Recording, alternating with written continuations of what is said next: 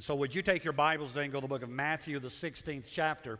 And as you're doing that, let me greet our campuses that are joining with us. I'm excited and thankful that you're with us today. We believe that whether you are here where I'm at or wherever you are watching this, that the presence of God has already ministered to you, and that now as we go into the Word of the Lord, that the Bible says the Word of God shall not return void. So I believe today that as I preach, you're going to receive what God has for your life. The book of Matthew, the 16th chapter, verse 24 and 25, says, "Then Jesus said to his disciples, 'If anyone would come after me, he must deny himself, take up his cross, and follow me. For whoever wants to save his life will lose it, but whoever loses his life for me will,' what? Find it." Now, we begin talking in this whole process about what's next, about following Jesus fearlessly. When you read the New Testament, what you find is that you find people who were committed with everything within them. And so we begin the first week, we talked about that the first part of this journey of what's next is salvation. How that you come into a saving relationship with Jesus Christ. How that the Word of God gives us the direction there, and how that we're to follow Him in committing our lives to Him in baptism, the outpouring of the Holy Spirit, and that we walk with Him and continue with Him. And so we kind of spent some time on that about salvation. Last week, I talked to you out of the book of Ephesians, the 5th chapter, about being imitators. In other words, we talked about imitation last week. We talked about good imitation, not bad. Right? We talked about what it really meant to be an imitator of Jesus Christ, that you had to walk in love, you were part of the light that God has left on this earth, and we brought all that together. Today, each week, we've kind of given a one-word title, salvation, and last week, imitation. This week, we're going to talk about consecration. Now, that word consecration is kind of an old term. It's kind of one of those, kind of old-school church terms. And so let me kind of give you the definition of what consecration means. The consecration means to associate with the sacred. It also means an act by which a thing is separated from the common to a sacred use. The Scripture tells us in the Old Testament that they built the tabernacle, and when they did, there were all kind of vessels and instruments that they were going to use in the tabernacle. And the Bible says that they took those and that they consecrated them to God for use in God's house. Here's what I believe. I believe that when we come into fellowship with Jesus Christ, that we are consecrated to Him to be of use in His house. Well, glory. See, it's interesting to me when I notice some things. When I look at it, it's interesting how many people want the Lord of the house to bless them when they've never, ever served in the house of the Lord. Isn't it interesting? We want God to give us good things and bless us, but we don't want to serve in the house of the Lord. And yet Scripture says that when we are consecrated to God Himself, that in that process that we are set apart in God's house. And so that's what we're going to talk about today. The book of Matthew, the 16th chapter and the 18th verse. Most of you who have been to church very much at all know this. And it's Jesus talking to the Apostle Peter about this great revelation of who Jesus was. And he says to Peter, "And you are Peter, and upon this rock I will build my church, and the gates of Hades, the gates of hell itself, will not overcome it." And then the book of Hebrews talks to us in the 10th chapter and the 25th verse. And this is a word we all need today. It says, let us not give up meeting together. Now, it's talking about going into the corporate worship time together. Let us not give up meeting together as some are in the habit of doing. You really don't want me to go there, do you? I mean, I can tell by the body language that there's a lot of crossed arms right now and that look of intense, where's he going? Well, the Word of God says don't give up going to church just because there's not a perfect church to go to. Amen. And as I often say, if you ever find a perfect church, don't go because you'll mess it up. Right? Come on, I know I sure would. And so there's this whole understanding that the book of Hebrews tells us that we are to go to church. We're to gather together. He goes on to say, but let us encourage one another, and all the more as you see the day. He's talking about the end of time. As you see the Lord's approaching, coming, he said you ought to be in church. You ought to be together with the body of Christ. And so as we talk about this today, we're talking about being consecrated to God to do something. We've been set apart within God's house and within God's economy.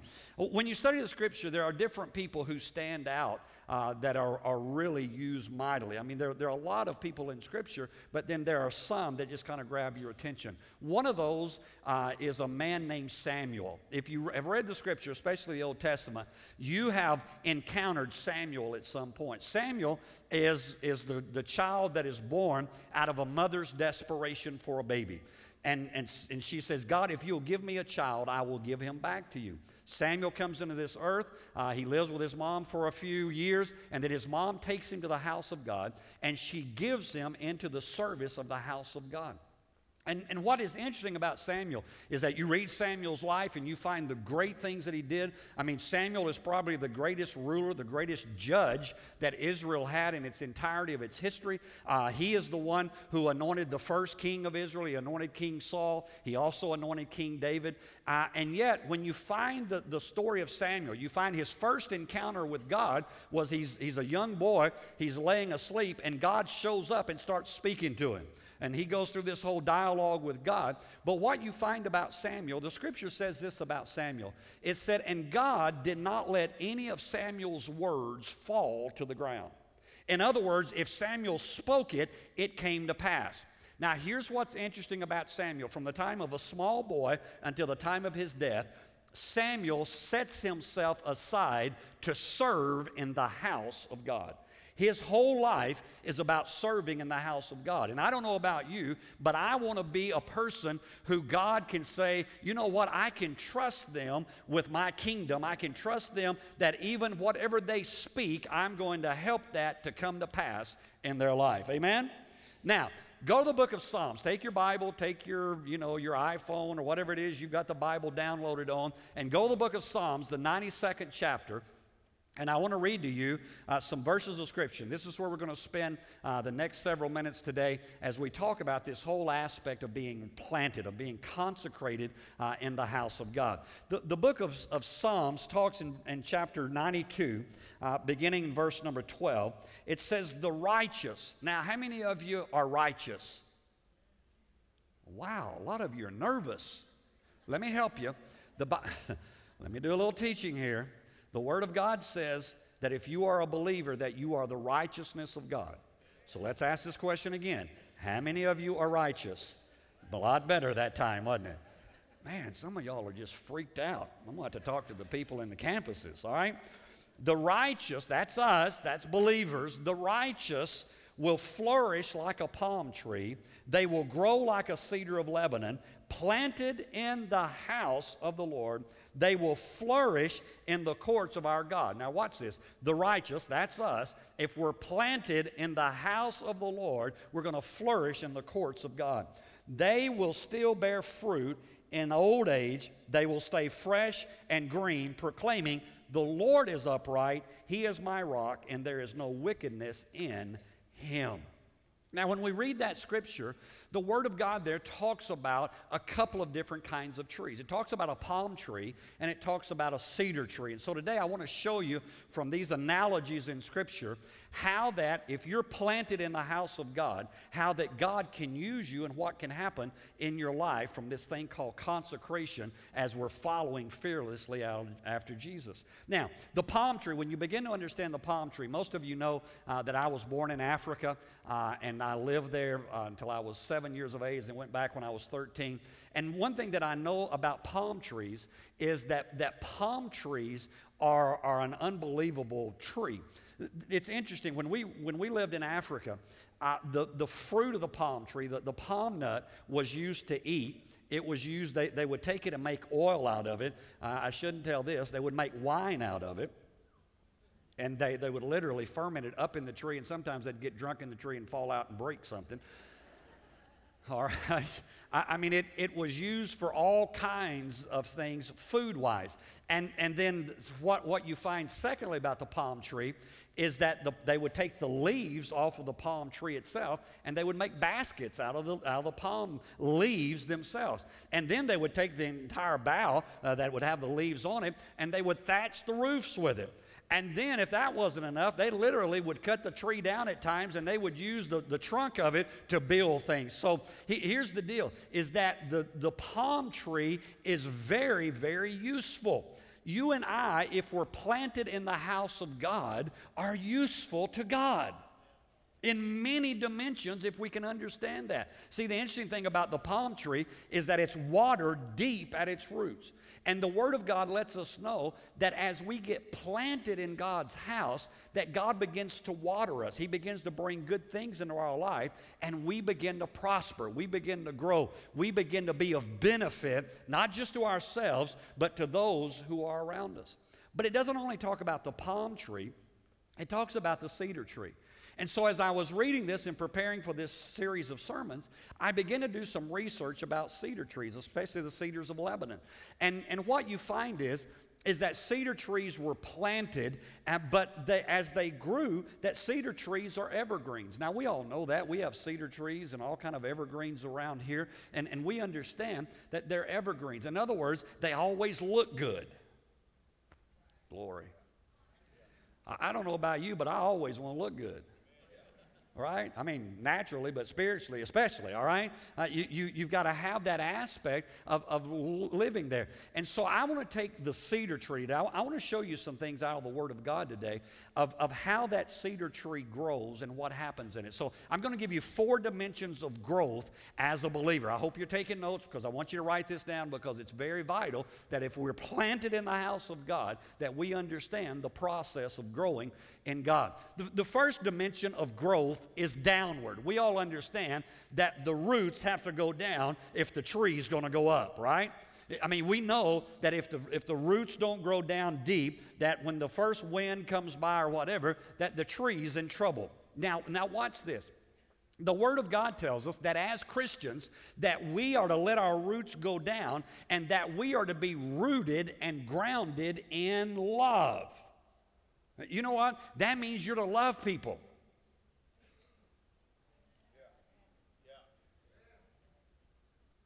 That means you're to love people that aren't real nice. I mean, if you only love people that love you back, the Bible says even the heathens do that. What we as Christians have got to allow us, as we talked about it last week out of Ephesians 5, we've got to allow the love of God that's shed abroad in our heart, we've got to get that out and touch people's lives with it. And so the first aspect there is that we are rooted in love, that the root of our life goes down and it's in love. And here's the deal about roots. Roots bring life to the tree. The life doesn't come from the branch, the life comes from the root. The Word of God tells us that if we're grafted into Jesus Christ, that we are the vine, but He is the vine, but we are the branches. We're that part that's out there. He goes down deep. But in our lives, we need to be planted in the house of God. If I want to be nourished, now, are you ready? Come on, reach down and grab the seatbelt on either side of your chair and click it, because we're going somewhere. It's interesting to me how many people claim I love Jesus. I'm a Christian. I know Jesus, He's my Lord and Savior, but who have never gotten established and rooted in the house of God. See, I knew it was going to be fun. There needs to come an understanding to us today that if I really am a believer, I remember years ago, Dwight L. Moody, who's one of my heroes that I've studied a lot about, he pastored in Chicago, Illinois. And one day a woman came up to him and said, Mr. Moody, said, I want to sing in your choir. And he said, well, where do you go to church at? And she said, oh, I'm part of the celestial body of Christ. He said, well, then why don't you sing in the celestial choir? See, I believe with all my heart that there needs to be an understanding from anyone who is a believer that we are to, Scripture says, that we are to be rooted in a local house. That it is through the local house that you get nourishment. Here's what I will challenge you with. I've threatened to do this. I've been pastoring for a long time, and I've threatened to do this. I ought to make it quit threatening, go ahead and do it. I have threatened to tell people, if you come to us for counseling, but you haven't been faithful to church in the past 6 months, we're not counseling you.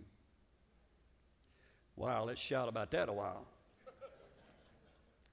Why? Because, watch this, because if you will come to the house of God, we're going to give you something, whether it's me preaching or one of the staffs is preaching, we are going to give you something that is going to be beneficial to your life, that will nourish you and help you to become everything God wants you to be. So it's needful for us to find a place of permanence. That we say, you know what, this is where I'm at. People say, well, Pastor, you know, I went to that church and I tried that church and I got hurt. Everybody look up here. Join the crowd. If you've gone to church more than 3 weeks, somebody got your parking place, somebody sat in your seat, somebody didn't speak to you. So, I mean, something happened that just messed your world up. And it's interesting how many people say, well, preacher, I'd come to that, and that right there just ticks me off. Because I don't like to be called preacher. Well, preacher, you say you are. No, I'm a pastor, all right? So let me help you. I'll just throw that in for free, all right? Well, preacher, I'd come to that church down there if it wasn't for all the hypocrites. Really? Number one, I don't believe you. Number two, let me help you. Wherever you go to church at, there's going to be hypocrites. My deal has always been, I've wanted to say to them, you know what, it's interesting that you will allow a hypocrite to get closer to God than you are. I've also always wanted to say to them, come on down, one more hypocrite won't hurt us.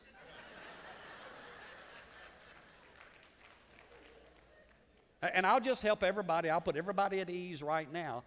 It doesn't matter who you are, what your position is. At times, as a believer, you are hypocritical. I've been hypocritical. You've been hypocritical. Get over it. Right? I mean, we know how to make a T-shirt. All right? I've been a hypocrite. On the back, get over it. I think we can market that. I like it. All right? Love and Truth Church, come join us. All right?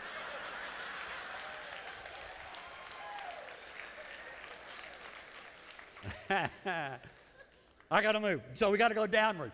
The second, my brain goes places. Some of you wonder about what I do say. You ought to see what I don't say.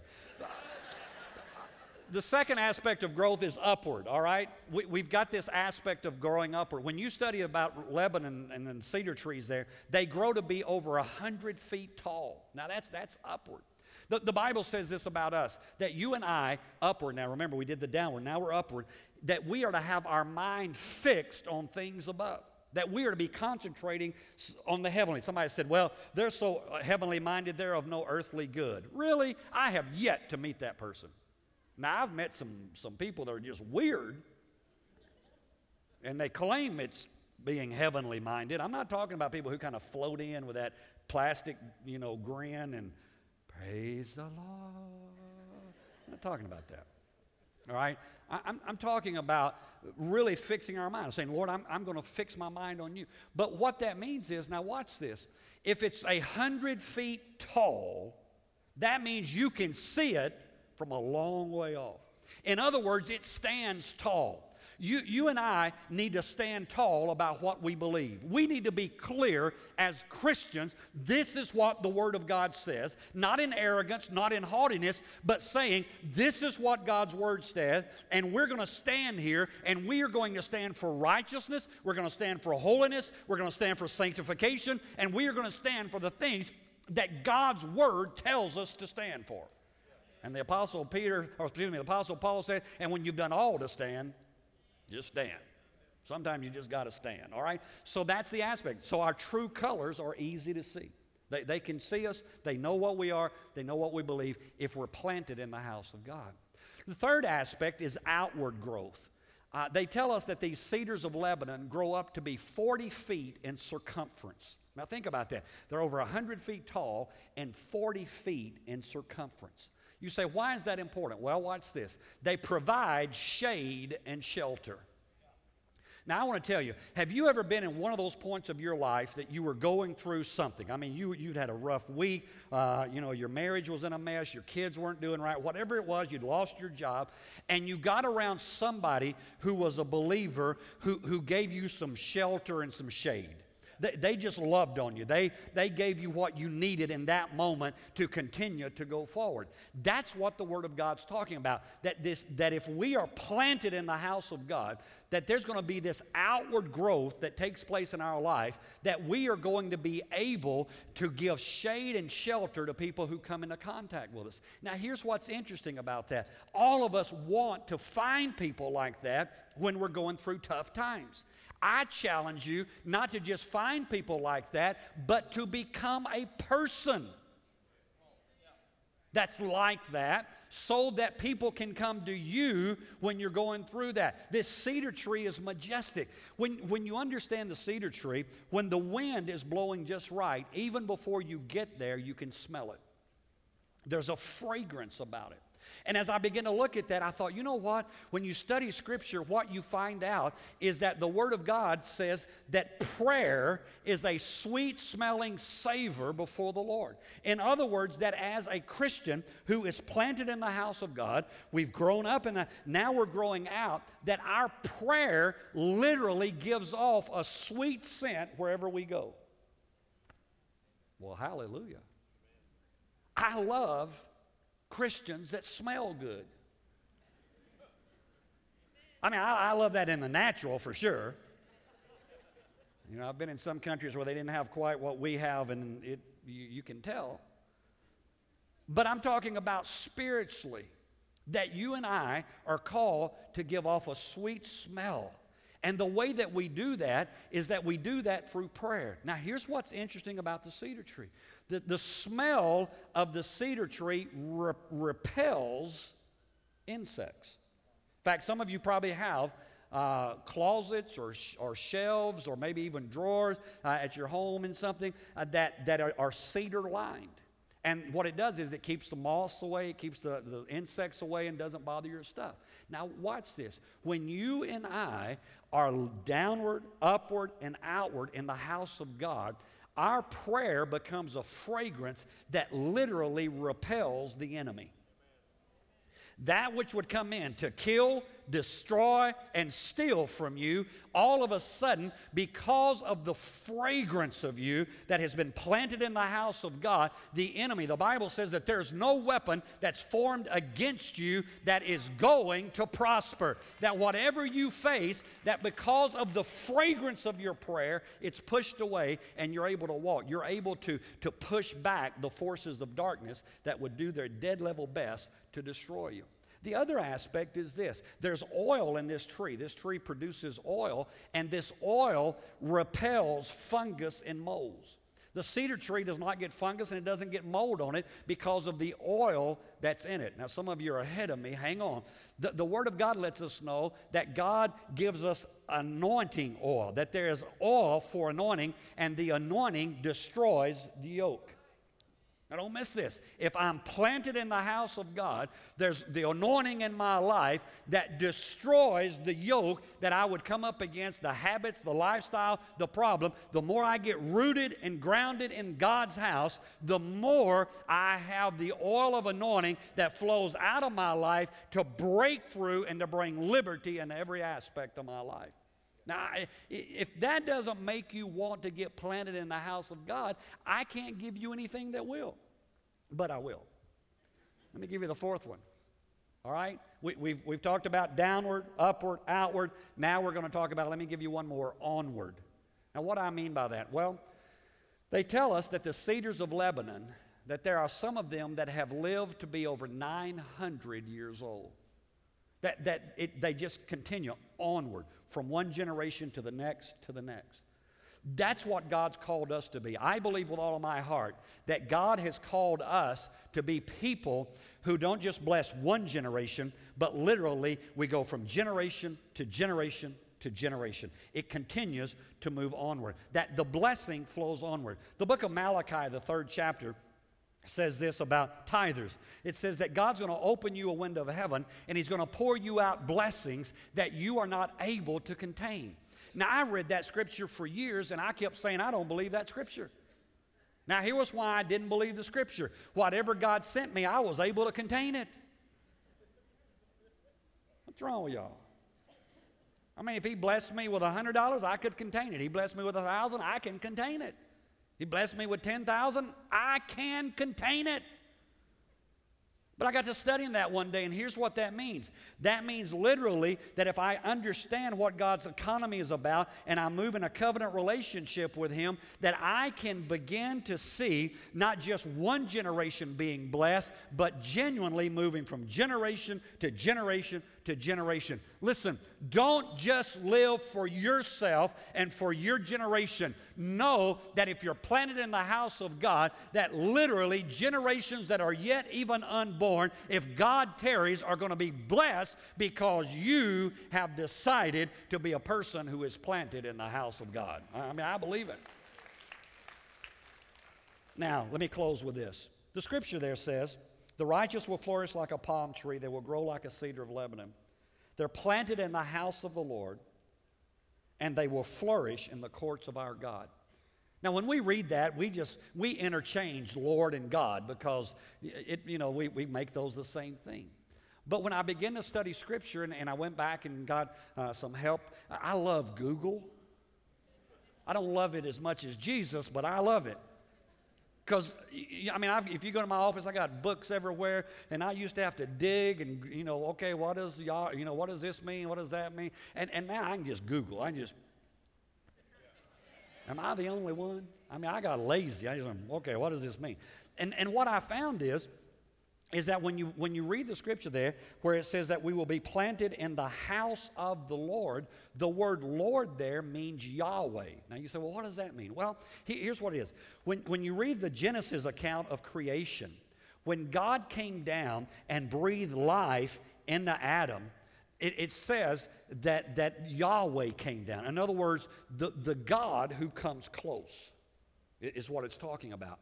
And so the scripture there says that if we're planted in the house of the God who comes close, we will flourish in the courts of God. Now, again, we look at that, and the word God there is not just God, it's Elohim.